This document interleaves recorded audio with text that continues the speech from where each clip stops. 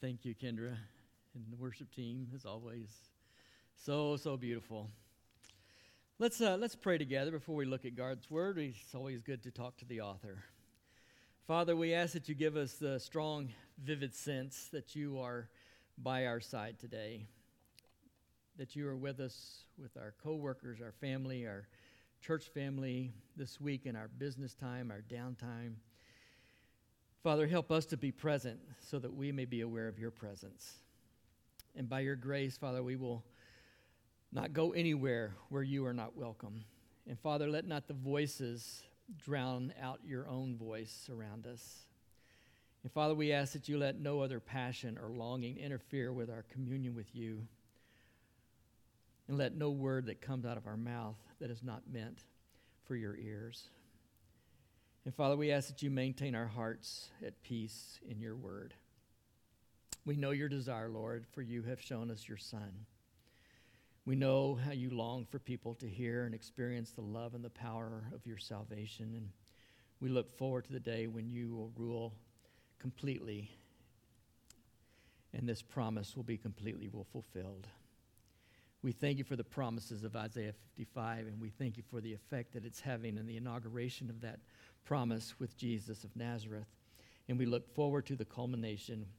We depend on your strong hand, and we ask that you give us hearts and minds of wisdom to know your way.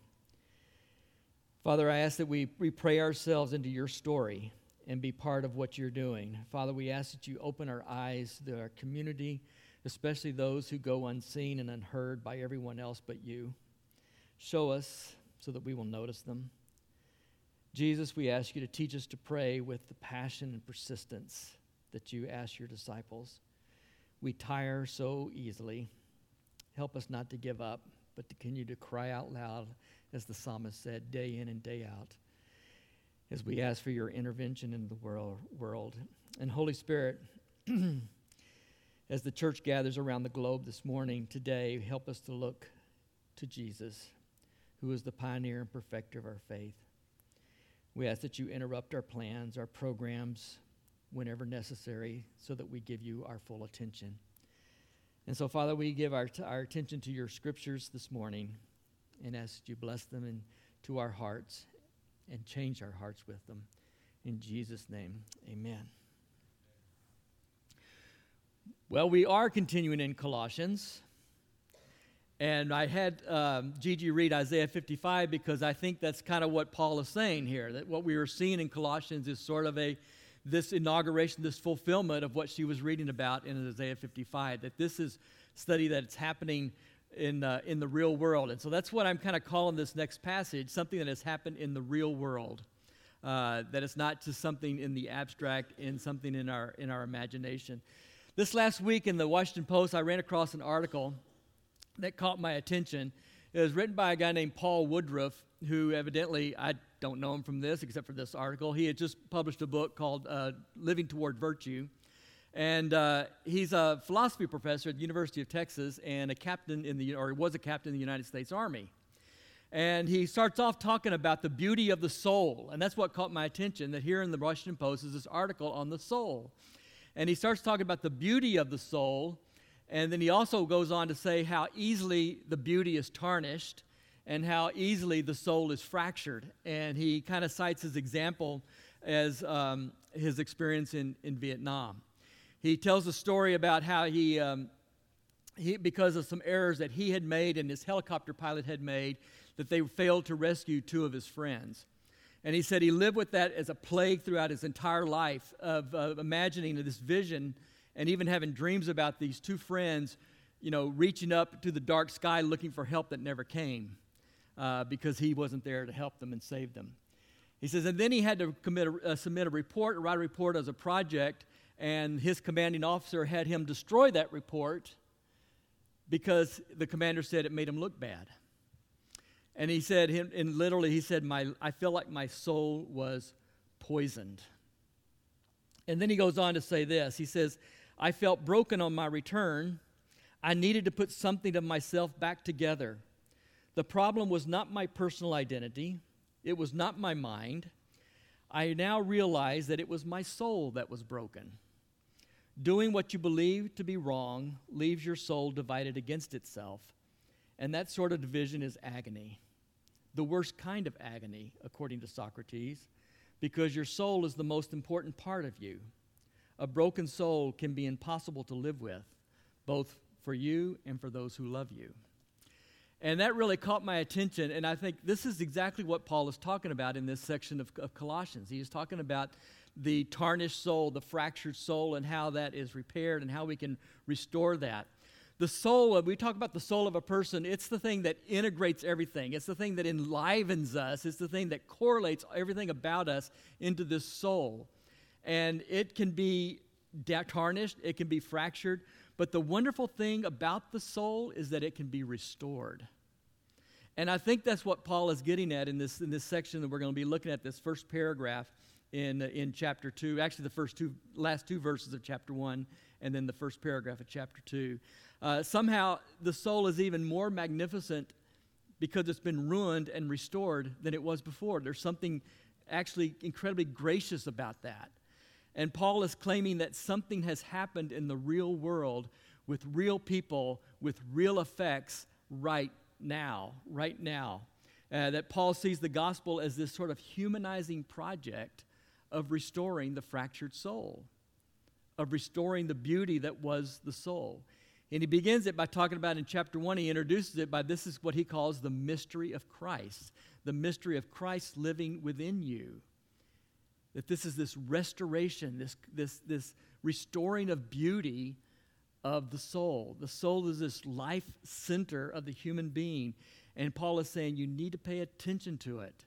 You need to nurture it, and you need to help others nurture it so that our souls flourish.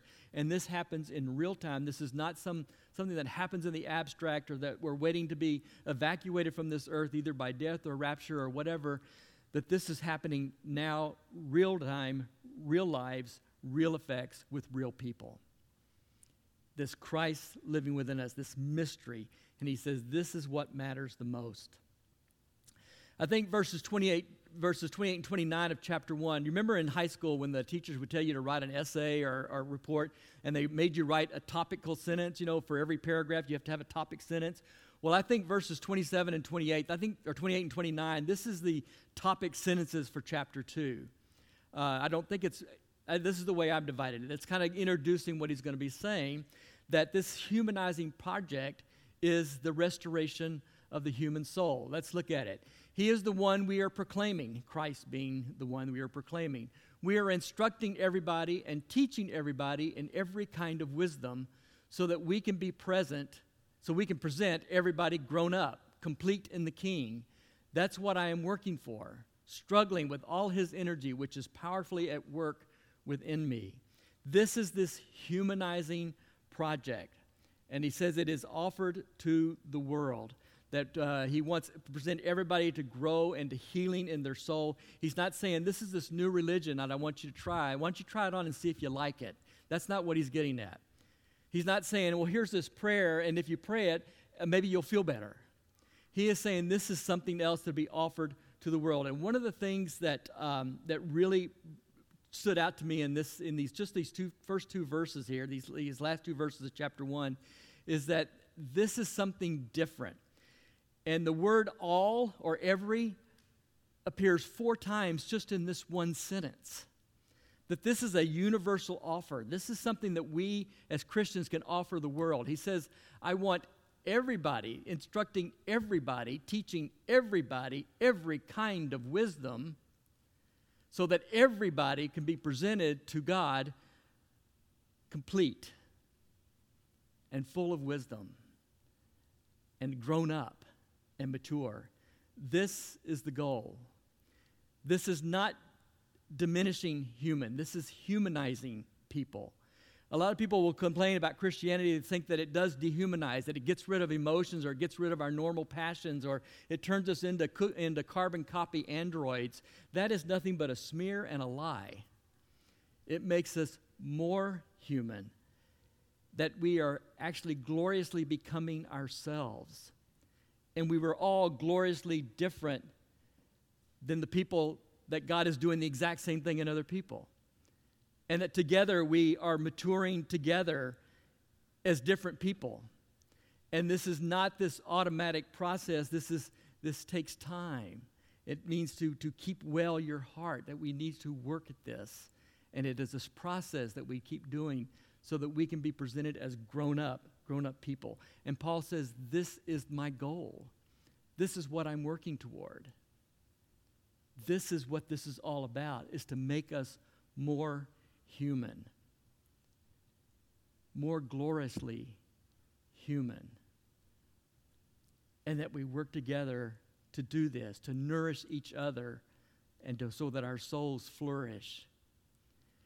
And then he goes on, he says, this is happening in the real world. After he kind of gives us this broad view of what his goal is and what he's looking forward to and what he's hoping for, then he directs his comments to the Colossians specifically. He says in verses 1 through 3, he says, you see, I'd like you to know just what a struggle I am having on behalf of you and the family in Laodicea and all the people who don't know me by sight, who've never met me. I want their hearts to be encouraged as they are brought together in love. I want them to experience all the wealth of definite understanding and to come to a knowledge of God's mystery in the Messiah, the King. He is the place where you'll find the hidden treasures of wisdom and knowledge. He says, I am struggling with this. He's not saying that I'm just barely coping here. I'm just striving and I'm just barely coping. This is a sporting word. And I think what Paul has in mind is the story of Jacob wrestling with God. And that he is striving with God, and he's holding on to God till he receives a blessing. And I think Paul is saying the same thing, that he's holding on to God with all of his strength, and he's struggling with God, wrestling with him. And sometimes that's how we have to approach prayer. That sometimes it is just a struggle, and we have to stay there until we are certain that we know what God is telling us and what God wants us to do. And I think this is the idea that Paul is giving, that he is struggling, he is wrestling with God, and he's staying there in prayer until he can find out, until he can know this is what God wants him to do. And he says, God has said, this is my prayer. He says, I want to give you life. I want to restore your soul. And he gives them three things he's praying for. He says there's lots of stuff out there. There's lots of powers out there that don't want your soul to flourish. There's lots of powers out there that want you to stay as a child. And he says it's kind of like Jesus' parable of the seeds, that there's a lot of people, a lot of forces out there that want the seeds to sprout but then get trampled on or then wither. And he says, this is what I'm praying for. And first of all, I'm praying for an infused courage, that you will be encouraged. That's what the word means, actually, is to infuse you with courage, infuse you with strength. Some translations say comfort. Well, that's the same idea. Comfort comes from the word of with strength.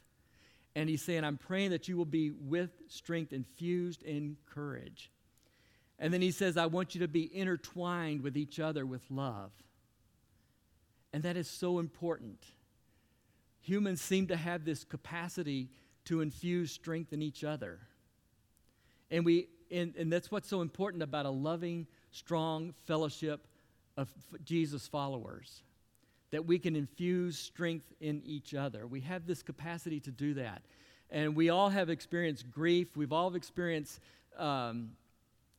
struggles and sadness, and it just so happens that we could use a friend or a family member who come along and actually give us strength, and sometimes it's even a stranger who shows kindness to us, who gives us a hug. And sometimes, and for some reason, that we have this capacity to give strength to each other, to infuse strength with each other. And that's what the fellowship of the body is all about, that we're able to do that. And he says their hearts would be intertwined with love, connected, tied together. And the last thing he says, he wants to infuse with courage. He's praying for indivisible love among the body. And then finally, he is praying for an intuitive understanding of the wisdom of Christ, that we would know. And he says that it's a treasure in Christ, this treasure grove of knowledge and understanding and wisdom. I think the first book I ever got, the first real book that wasn't a child's picture book, was given to me by my grandmother, Treasure Island. And we love those stories, of the pirates and stuff who get the maps and they are looking for hidden treasure and they try to find it. Well, that's kind of the idea that Paul's painting here, that there is this treasure trove of wisdom and knowledge in Jesus Christ. And he says, I want you to find it there. And we just ponder this for just a second here, that if you're really looking through the telescope at the most distant star, that's thinking God's thoughts after him. Or if you're looking at a microscope at the smallest thing you could possibly see with a human eye, that's wisdom from Jesus Christ. If we're looking at nature or the world, a good creation that was created by this good God in and through and for the King Jesus, the Messiah, then we are gathering this knowledge. We're thinking God's thoughts after him. If we want to explore great philosophical ideas, it's all thinking God's thoughts after him. This is all wisdom. Thomas Aquinas said, if it's true, it's of the Holy Spirit. And this is where we find wisdom, and this is where we find truth. I feel like many times in the Western world, we have made Christianity just an ideology to compete against other ideologies, other isms. And we have to defeat those ideologies. We have to defeat those wisdoms. That we've got our ideology, we've got our thing, and we've got to defeat whatever ism it is. Communism, fascism, wokeism, whatever you think it is, we've got to defeat it. We've got to crush them almost. When in reality, in Christ, it's how we see everything. It is truth. It is wisdom. It's how we see everything else. When we spend time in prayer, it's not just one thing out of 1,000 things that we do. It's the one thing we do to see 1,000 things. It's how we look at the world. It's how we look at the creation, how we look at the universe, and that's how we see. It is a lens to look through. It's not a competing ideology. It is just truth. And we look at those things through the lens of the Messiah, the King who lives within us. That's how we see things. And this is the wonderful thing about human beings, is the soul can be restored. It can be well kept. That's what the restoration means. It's just a well-kept heart. And the person is capable of responding to situations in ways that are good and right. And that's what wisdom means. So we're going to look at verses 4 through 5. He says, I'm saying this so that nobody will deceive you with plausible words, though I'm away from you in person. You see, I am present with you in spirit, and I'm celebrating as I keep an eye on your good order and the solidity of your faith in the King. He's saying that there's a lot of things out there that are plausible. And he's saying, don't pay attention to those. Don't get caught up in those things. We see things through Jesus Christ, through that lens. And there's a lot of stuff that's plausible out there. People who say, all this came about by chance, by random chance. That's plausible. Or say, hey, we've discovered the secret of how to know God. We meet on Monday nights. Why don't you come and you can learn the secret with us? It may be very, very plausible. Lots of things that are very plausible. If they weren't plausible, they wouldn't be dangerous. If it was just nonsense, they wouldn't be dangerous. But these things, so many things sound clear. And Paul is saying, you look at Jesus, that is where the wisdom is found. That is where the treasure is found. That's how we see everything else. And he goes on to say, we need to take this seriously. We need to take the nurture of our soul very seriously. And he closes out in this paragraph, the last two verses, in verses 6 through 7. My Bible has it in the next paragraph, but I really think these two verses kind of close out this paragraph. So then, just as you received King Jesus, the Lord, you must continue your journey in him. You must put down healthy roots in him, being built up brick by brick in him, and established strongly in the faith, just as you were taught, overflowing with thankfulness. And that's really what it means to restore our soul, to work to restore our soul. And Paul is famous for mixing his metaphors, okay? And he does that here. He likes to mix his metaphors. But I think this is reasonable for Paul because he's so immersed in the Old Testament. He's so immersed in the Jewish Bible that these images just come naturally to him. And he starts off by saying, first of all, you receive him and you walk in him like you receive him. And that's so common to see in the Psalms and the Proverbs. You're walking, this whole thing is a journey, this whole thing is a process. And he's saying you receive and you walk, you receive and you walk, you receive and you walk. It is this journey that we are taking. Sue was telling me that among artists, there's sort of this mantra that says there's no perfection in art, only progress. And I think that's also true of the Christian life. There's no perfection in the Christian life, there's only progress. And this is the image that he's given, is that we walk and we walk and we walk. The Franciscans call this having the beginner's mind, that we always live with the beginner's mind, always looking to begin again, to learn again. And he says, you walk in the way that you received him. And think about, how did you receive him? With faith and freedom. You trusted him, and you had the freedom to choose to do that. And I think freedom is a responsibility here that we kind of neglect. We just think that, okay, I'm saved, and we go on. But he says you walk in the same way that you received him, and that is by trusting him and with freedom. And when I say freedom, I'm not talking about doing anything you want. I'm talking about the freedom to take responsibility. We decide to do this. We decide. We have the freedom to decide to do this. That's why we see so many people wanting to claim victimhood or looking to blame other people for this problem or that problem, is because we don't want to take responsibility. But Paul is saying, you have a responsibility. You receive, you trust, and you walk. You get to decide. You get to decide whether you want to do that. Why do you want to follow Jesus? And then the next metaphor, he says, are the roots that putting down roots in the plant, and the new life comes up. And that's exactly what Isaiah 55 is all about. He says the word comes down like snow and rain and waters the soil, and out of that rain and snow, new life comes up. And he says that's what this is all about, this new garden. And if you want to look at Revelation 21 and 22, that's exactly what he describes. This new garden that is coming up. And I believe this is the fulfillment of Isaiah 55. And then the last metaphor is brick by brick. And I think what Paul has in mind here is the temple. Because this is where heaven and earth meet, whereas in the temple. And he says, now you build it up brick by brick in your life. Brick by brick. Little by little. We build the temple of our soul. Most of you are familiar with Maslow's hierarchy of needs, where you have to meet certain needs before you can go on to the next need. And then you go on up higher. And that is so true. And if you've ever been in a car where you really had to go to the bathroom, you don't think of anything else. That's all you think of in your mind, is like, where's the next rest stop?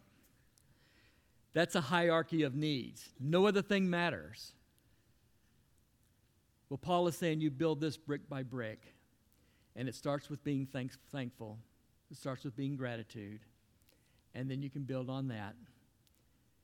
There's no end run around that to compassion and mercy and forgiveness of others.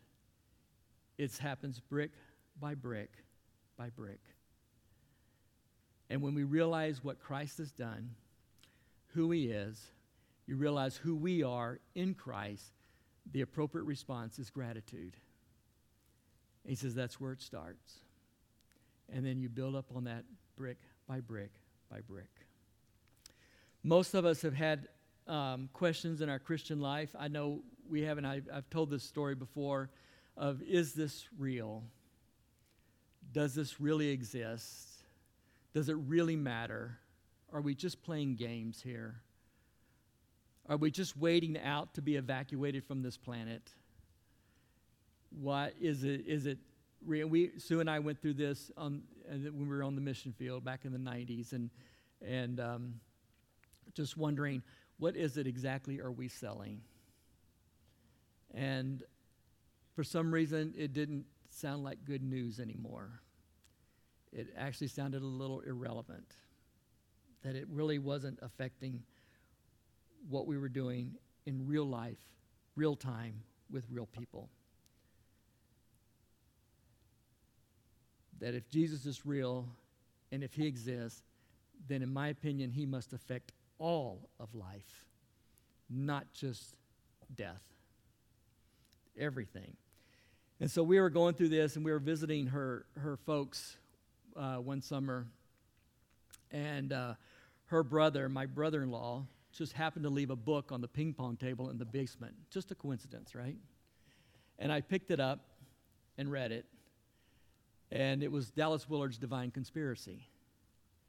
And totally answered what I was asking. And that is, what is all this about? Is it just about being evacuated from the planet? Are we just playing games until that happens? Are we just biding time till that happens?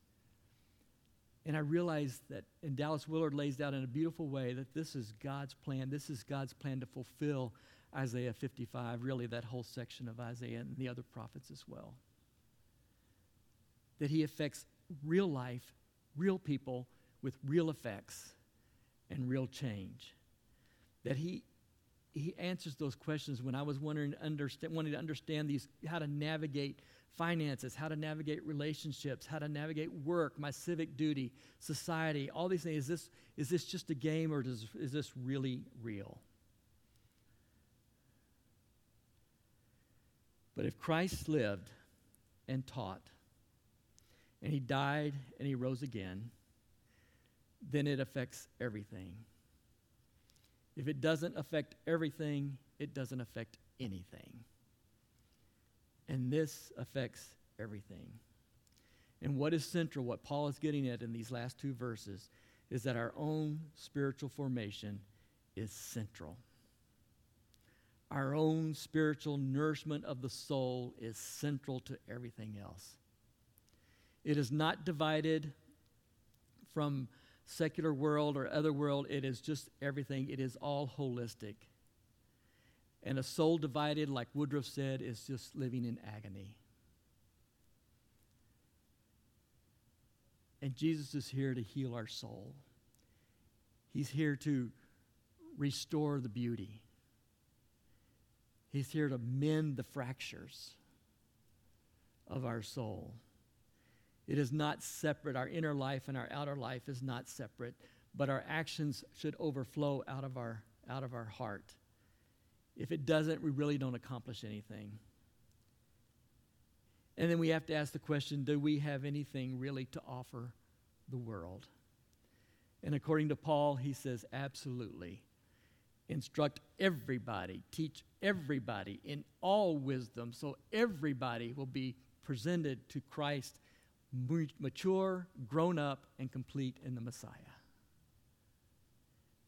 We do have things to offer the world. I realized I was a boomer when I like listening to music on YouTube, and the algorithms, right, come up, and there was an old Eagles song that I absolutely love, and it came up, and I was listening to it, and I was telling this friend about it, who's a millennial, younger guy, and he goes, yeah, that algorithm was thinking, well, here's something that boomer will like, the Eagles. And they were right. They were right. Of course they were. But boomers have this reputation of being kind of old, crotchety men who don't like to change. I like things the way they are. Don't bother me with all this stuff. I don't want to see any change here.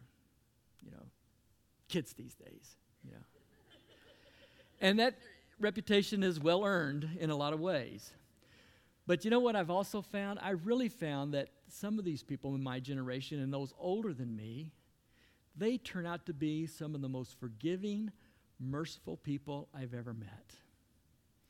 Because they've lived, they've known that they've tried things and they didn't work, and they know that we need to cut each other some slack.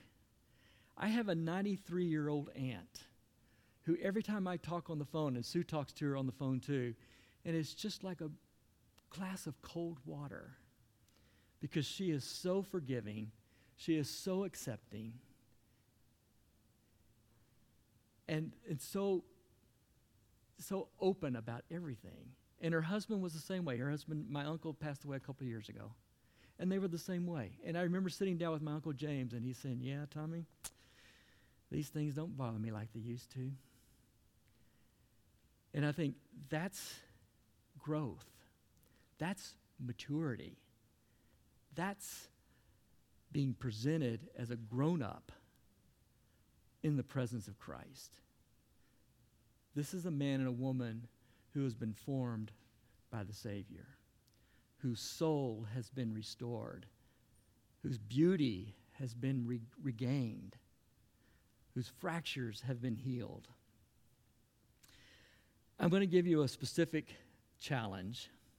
There's something coming up in the next couple of years that I'm really dreading, and that is the 2024 election. I'm really dreading that. No doubt we live in a polarized society. And it felt like we're in this constant season of elections, a constant season of this. It felt like we just get rid of one and we get to do it again.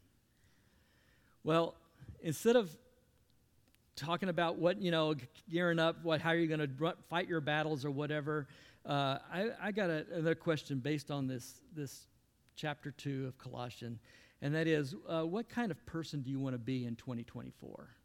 How about that question? Instead of who you're going to campaign for or vote for, I don't really care.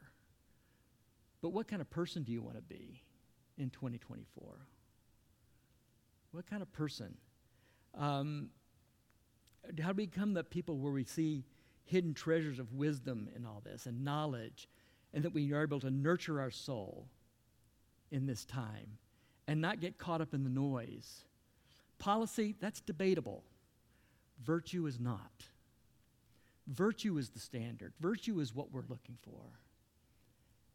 And again, I don't care. But just as the things come up, I'm just dreading the noise again.